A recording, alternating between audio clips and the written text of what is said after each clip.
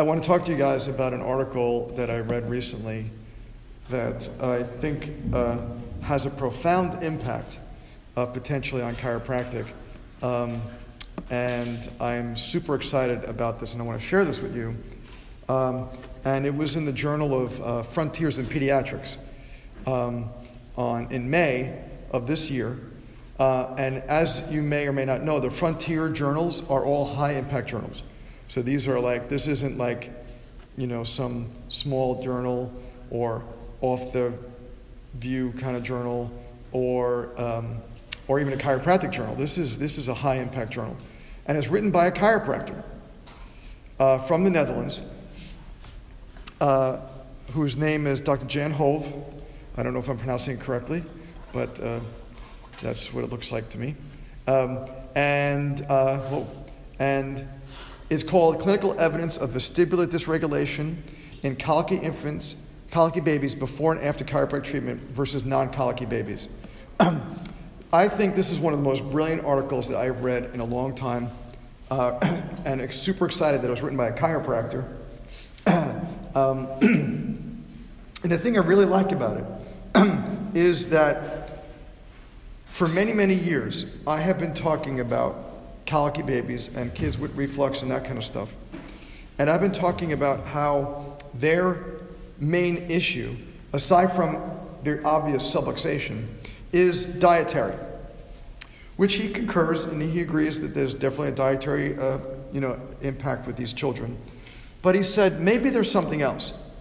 Because, and it's absolutely true, there are kids who change their diets and their colic doesn't go away. And there are kids who don't change their diets and their colic goes away. So there's maybe something more to colic than just dietary and just subluxation.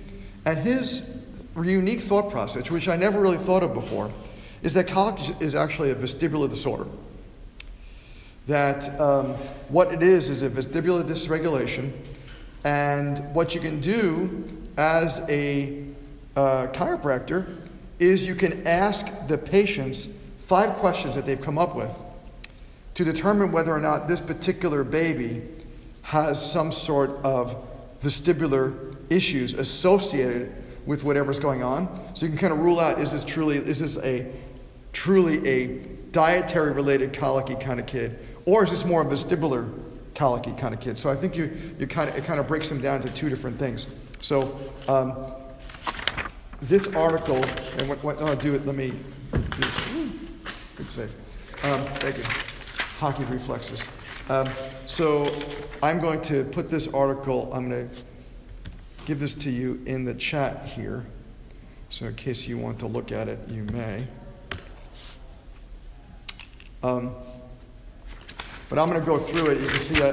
You see, I'm like a real geek. I highlight articles and stuff. So, first off, just to understand this, according to the literature that he did a real review on, colic is 15 to 25% of kids, of newborns. That's a lot.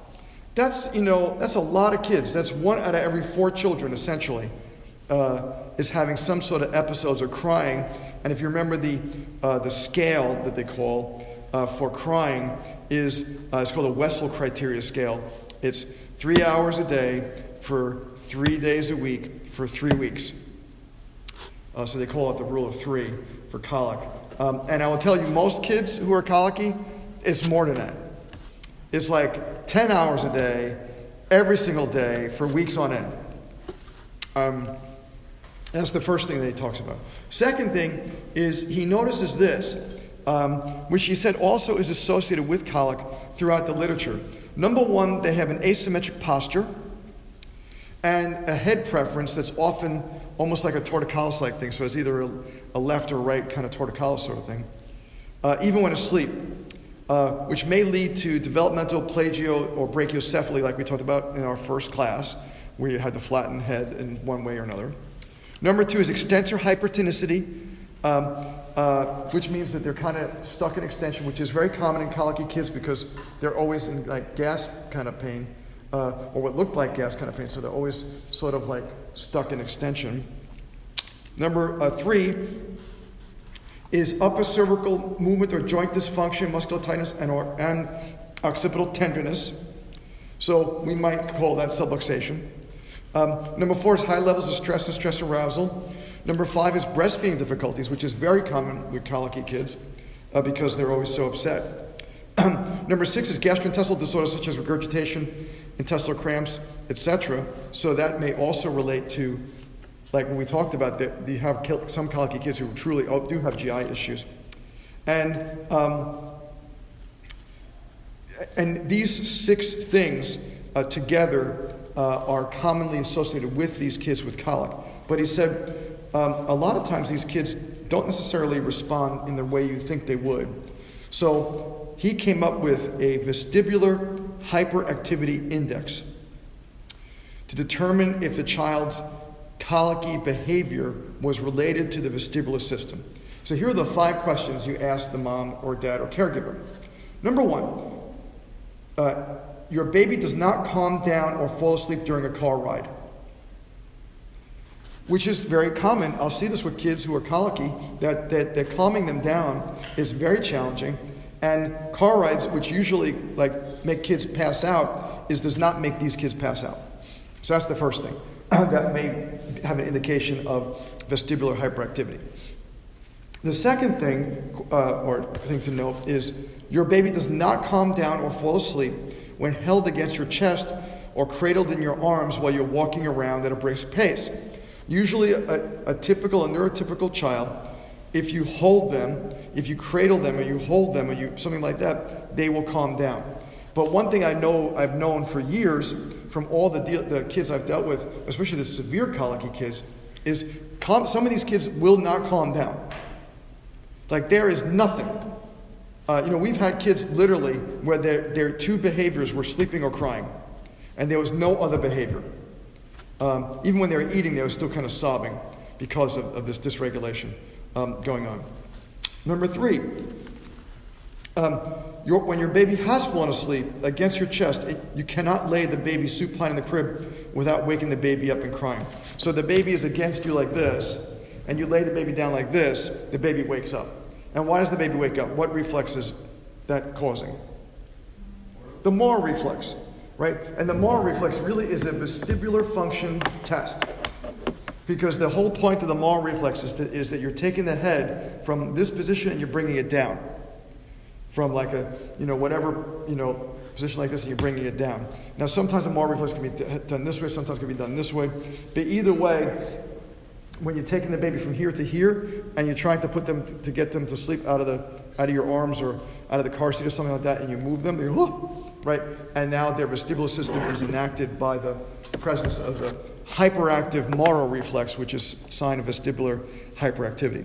Number 4, when sleeping, the baby may wake up with a scream, showing the symptoms of the Maurer reflex. So a lot of kids who have colic, when they wake up, even though there's no loud noise and there's no, clapping or whatever like that, they will still kind of wake up, and when they wake up, they scream and they go like this.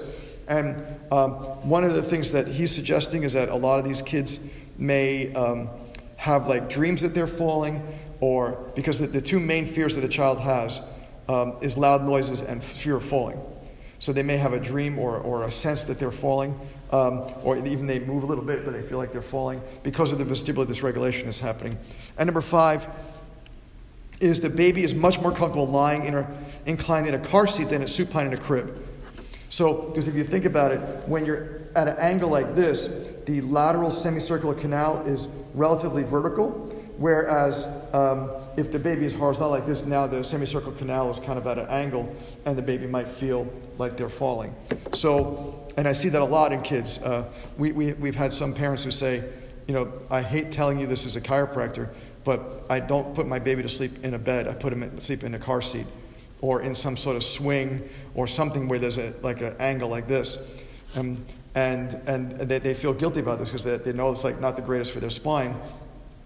But to me, I'm like, hey, don't worry about that. Wherever the kid sleeps, who cares?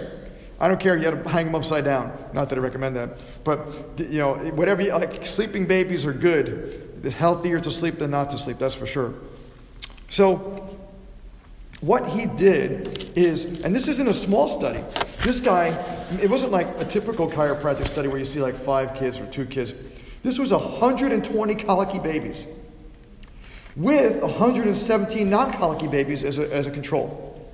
That's amazing. So this guy in Netherlands, I want to meet this dude. This guy has seen like 250 babies in whatever time frame this is. That's pretty decent.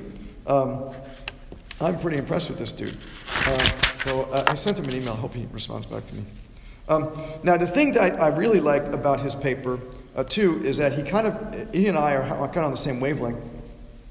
Because he says, from an evolutionary perspective, it is unlikely the baby would engage in non-functional crying because in order for things to work, the baby should never cry wolf.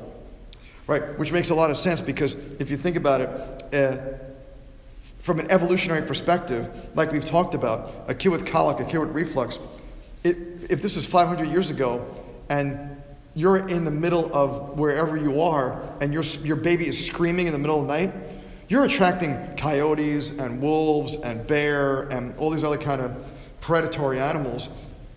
Not a good idea. This is not an evolutionary advantage to do something like that. So I agree with that 100%. He also says from an energy perspective, this is unlikely advantageous because excessive crying costs 20 times more energy compared to being quiet. So it wouldn't make sense from an energy perspective to waste 20 times more energy just to cry. So I think this is just outrageous how well thought out this is. So this is his conclusion, that aberrant proprioceptive traffic into the vestibular system and the medial cerebellum arising from tight suboccipital musculature, possibly acquired at birth, right? Birth trauma, you have a C-section, traumatic birth, a tough, long delivery, 40-hour labor or something like that, forceps, etc., could conceivably provide a mechanism for dysregulation hyperactivity of the vestibular nuclei. So what he used sort of an activator-like instrument to work on the suboccipital area. And here's the amazing thing, is that within 4 adjustments, 90% of the kids that he was working on were symptom-free. So I am wowed by this. But here's the real reason why I'm wowed. The ultimate reason why I'm wowed by this article is because this is one of the first articles I've ever seen that show chiropractic helping babies' brains. Right? Because I've seen a whole host of articles, usually very small studies, 1, 2 babies, 3, 5, 10 babies, where they're showing very specific, like the asthma or colic. I've even seen articles, but they're not good, well done research where there's no control group. But this is talking about the brain. This isn't talking about symptom reduction, right? My goal isn't symptom reduction. My goal is brain improvement. And this guy did it. And I'm stoked to think that Dr. Hove showed that this is working on a child's brain. And why is that important? Because if you really think about this, if you came in and you had a stomach ache or you had all these GI issues, I could use the power of suggestion if I'm a very highly, charismatic kind of person to say, what I'm going to do is going to work. And they use, I just believe Dr. Rubin so much because I just feel it, right? You can't do that with a baby, right? With a baby, it either works or it doesn't work. There's no communication. There's no I have a stronger belief system than you do, right?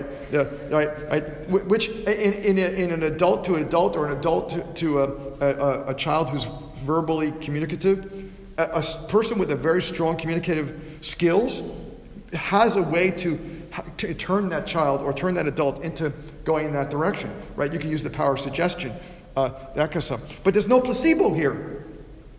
Right? You can't eliminate, the doctor is just charismatic or the doctor talked to the patients and made it. This is just, they're either adjusted or they're not adjusted, and everything changed in 4 visits. And it changed their brains.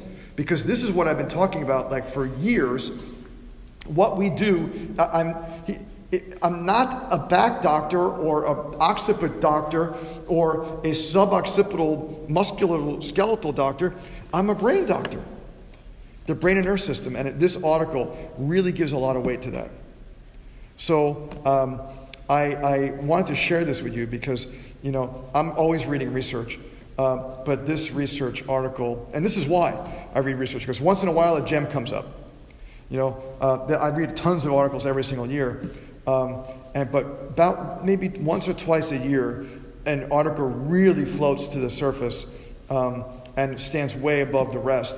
And I think this article is going to open things up for a lot more neurologically based articles on dealing with children. And I really appreciate that, because to me, there's nothing more important than we can do than to show evidence to our patients who are going to come in with these kids and say, because if you just think about what I'm going to do, I'm going to work, even if we just do cranial work, like we talked about in our first class, how the parents can say, okay, how is what he's going to do going to affect my kid's tummy? I don't get it. But now if you could say what we're doing is, it may look like, colic may look like a tummy issue, because they may have some, gas, but it might be all this vestibular stuff that's going on. And if we can get their brains to calm down, it's not just their brains that are calming down with their bellies, it's their brains calming down for later on. Because if you read the research, kids with colic have a much higher tendency of having neurobehavioral, neurodevelopmental problems later on. So this is just the beginning, right? If you already have a dysregulated brain when you're a newborn, will that dysregulation morph into something else later on or not? I don't want to take the chance on that. I don't want to roll the dice. Let's get this kid's vestibular system working now, right? So I think this is brilliant, and I hope you guys read this article, and if you want to talk more about it or comment on it, I would love to hear more comments.